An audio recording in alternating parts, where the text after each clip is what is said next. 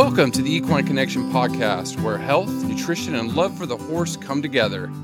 This podcast is brought to you by Tribute Superior Equine Nutrition. I'm Dr. Chris Mortensen. And I'm Dr. Nicole Rambo. Welcome back, Nicole. How are you? I'm doing well, Chris. How are you? Good. I love this topic. I don't know why. It was so interesting to dig into the research and the literature. And I don't know, maybe it's because I do suffer from seasonal allergies a little bit.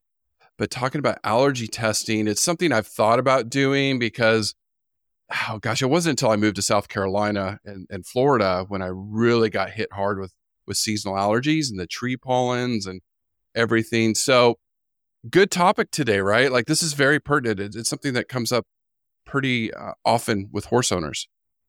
Oh, yes. We get lots of, hey, my horse is allergic to these things. What do I feed? And no surprise that there's a significant uptake in that request in the spring and summer. And we'll talk about why that is. Yeah, no, it is. I mean, it does affect me, affects my animals. So I guess to start this out, because we're going to talk specifically about allergy testing and what the research shows with it, especially in horses. You know, there are some allergy tests out there that veterinarians do use to try to diagnose and find what that horse is allergic to. It's almost like a detective story as they do that. But what happens, I guess, just to kind of start this, because then I think some of what the tests are looking for will make sense. What happens when a horse has an allergic reaction? What's going on? So an allergic reaction is the horse's immune system responding to what it thinks is a foreign invader. So something that's not supposed to be there. And this is exactly the same as if a horse is exposed to a bacterial pathogen. So the body mounts an immune response and it creates antibodies. So when you have any of these tests, like the blood test, for example, measuring immunoglobulin E. Well, that's actually an antibody, a very specific type of one, and we'll talk about why that's important. But ultimately, the body is going, oh, no, this should not be here, and it mounts that defense. And unfortunately, the body can react to things that aren't a problem, and that's what we call allergies. Something that the body shouldn't be mounting an immune response to does mount that immune response. It's individual specific. So I'm one of those lucky people who doesn't have seasonal allergies. So like pollen, no big deal for me. Whereas you would be very miserable under the same set of circumstances. So essentially, the body gets sensitized to a specific allergen. So it's exposed to it. It remembers it. And then when it's exposed to it again, it goes a little crazy. And it can be a variety of things. So, it could be hives, a skin rash, coughing, sneezing, difficulty breathing. Sometimes you see some digestive upset being connected to allergies, whether or not that link is fully proven, hard to say. But essentially, the immune system goes a little crazy, and then the horse responds negatively to that. Yeah, I do. I respond negatively to that. I'm like, what is this? I guess, like I said last week, I grew up in California and the deserts and wasn't exposed to a lot of that tree pollen or whatever it was because I didn't do an allergy test and I want to. But besides, pollen, what are some of the other things that we know horses can be allergic to? Oh, they can be allergic to all the things. And I guess as I'm bragging about not having seasonal allergies, I've developed an allergy to the sun. So that's cool as a horse person. Oh, yeah. So, these things can change over time, but they can be allergic to essentially anything. Common ones, pollen, absolutely. Dust, the bevy of insects that, they're exposed to. They can also be allergic to medications. They can be allergic to different topicals. One thing you told me, and I did not know this, and I guess I've never thought about it, that they're not allergic to poison ivy or poison oak. So good on them. That's cool. They're lucky. But then, as a nutrition podcast, obviously, the one that we would generally be focused on are food allergies. I think that there are definitely true allergies in horses. I think as we discuss the tests and how some of the challenges with them. I think there are oftentimes horses who are not quite right for a variety of reasons, that it's maybe attributed to food allergies and it may not be. So sometimes we kind of go down a rabbit hole there. Understandably, right? No one does this just for funsies. Well, okay, there's maybe a couple of you do this just for funsies. But most of us are trying to track down an issue in our horses. But yeah, so, when it comes to food, a horse could technically be allergic to literally anything they eat. Because again, the immune system reacting in a way that is inappropriate. So a horse could develop an allergy theoretically to anything they are exposed to through an improper immune response. Yeah, no, yeah, that's true. Very true. We all can. Now, like I said earlier, this is like, it's like playing a game of Clue or a murder mystery when a practitioner, veterinarian, starts going down this route. Okay, we know your horse is allergic to something. Now we have to figure out what they may be allergic to. So I think we should, maybe when we start talking about testing, we can talk about the gold standard, which, the one that is the most reliable. I think that's what the literature shows. All these research papers, not just in humans, but also in horses. So, what is going on with the skin prick testing? What are they doing? So I would say this is the least common one I actually run into in the field, even though it is the gold standard, because it's not a test your average field vet is offering. So generally done through an actual animal hospital, oftentimes with a boarded dermatologist, and there just aren't that many of them. But it's very similar to allergy testing in humans. In this particular case, they shave a portion of the horse, usually the neck, and then they give subcutaneous injections, so right under the skin, of things that horses are commonly allergic to. So then they monitor the horse for 24 hours and then look for raised areas of skin. And really, essentially, they're creating a local immune response. So if a horse isn't allergic or hasn't been exposed to the thing, that's an important distinction, they won't develop a large bump there. If they are allergic, they would develop that bump there. Now, even though it's the gold standard, it's not perfect either, because sometimes a horse might have more of a contact allergy and not a systemic allergy. So you might get some false positives such that you inject the allergen subcutaneously, so right in the skin, and you do have a local reaction, but it might be something a horse is exposed to all the time and they don't have a systemic reaction. But that's the gold standard in terms of allergy testing. Very, very rarely what's actually happening in the field. Yeah, no, it's expensive too. It's like you said, you need a specialist, and there's not a lot of them running around out there. That's why we got to love our veterinarians and really take care of them.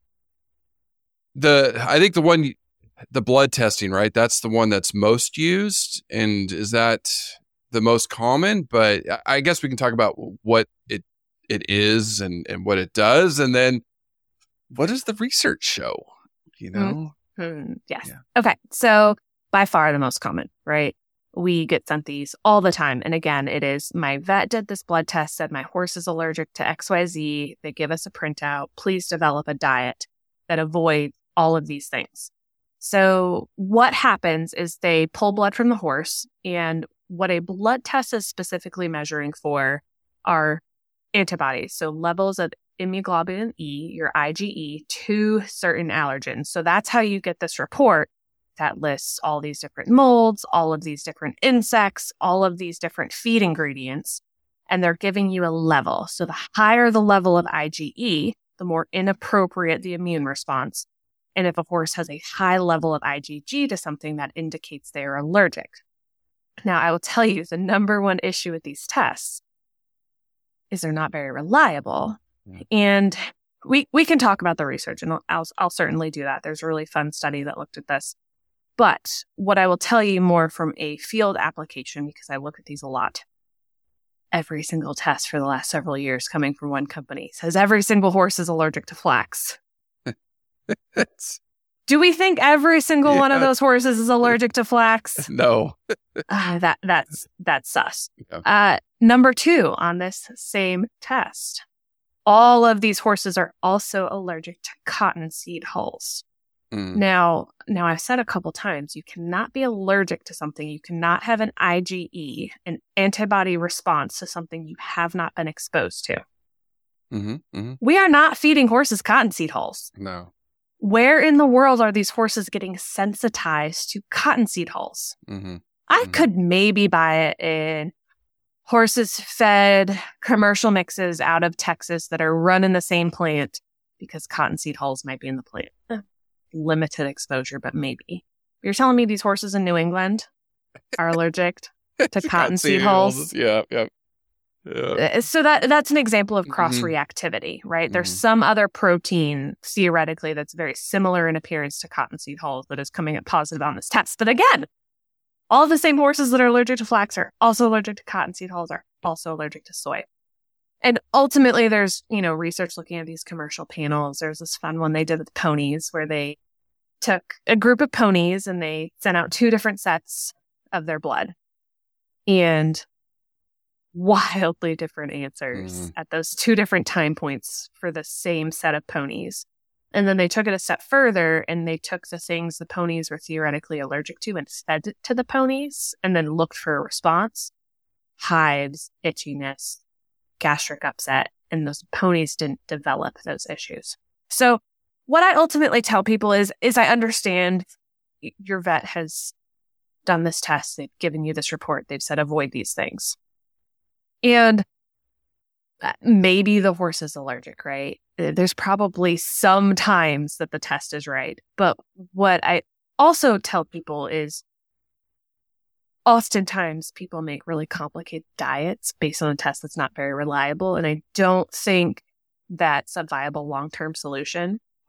And you have to remember the diet still has to be balanced and fortified to provide the rest of your horse's needs.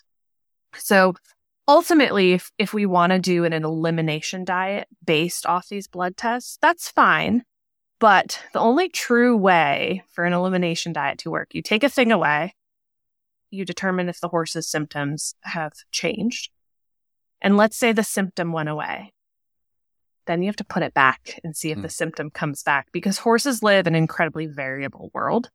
So as I mentioned, very frequently, there's a giant uptick in the number of these tests that I'm getting in the spring and summer. The reason for that is all of those environmental allergens that are also in the same panel, but we recognize we can't really control them. So horse owners, we tend to put our blinders on and say, I can control the food. I'm going to focus on the food. Those tend to come and go. So there are certain periods where certain bugs are very prevalent and then they go away, certain pollen, all of that stuff. So when we're thinking about developing a long-term dietary plan for these horses, I would love to do an elimination diet, take it away, see if we have a change, put it back to see if the negative, whatever that may be, health impact comes back. And that's the only true way when it comes to food intolerances in horses to know what we're working with and what happens to be other environmental factors. So, they're a challenging thing because they're done a lot, and I don't think people are educated as to how unreliable they can be. Ultimately, again, as long as the diet is balanced and fortified, it can't hurt to take away those ingredients, provided that we make sure the nutritional level stays where it should be. But I certainly don't want to see people doing like mad scientist things to feed their horses when the horse is never allergic to that ingredient in the first place. So that I think is one of the challenges of blood tests, unfortunately.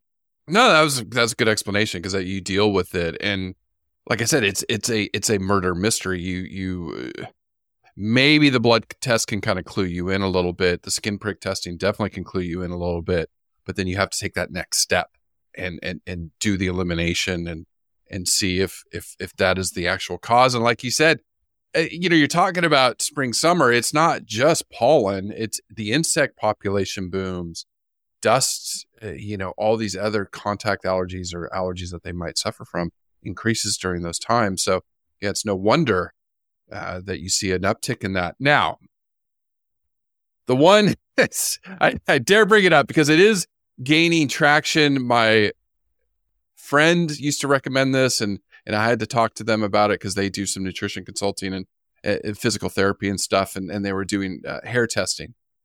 And you're seeing this pop up now, commercial tests taking parts of the mane, the hair shaft, and testing it for allergies. Why is this one unreliable? Yeah, that's quack. I mean, I don't know a nicer way to say that.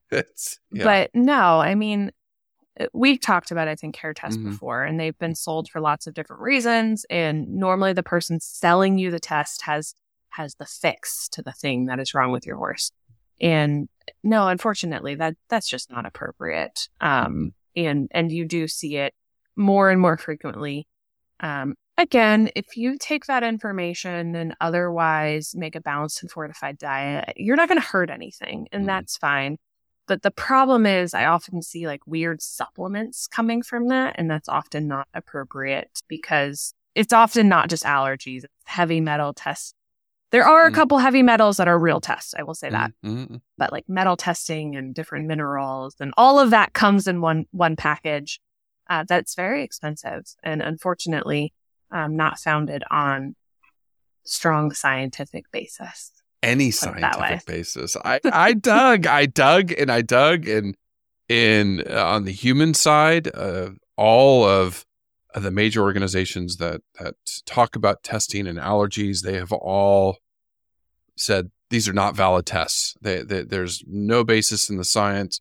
They're not going to tell you anything. So, to kind of summarize the three big tests, the skin prick test is kind of the most reliable, but again, you get a lot of false positives, a lot of false negatives. We didn't talk about that, meaning that during the test, they may miss an allergen because for whatever reason, the horse doesn't react or the blood test doesn't pick it up. And so they're allergic to it, but the test doesn't pick it up.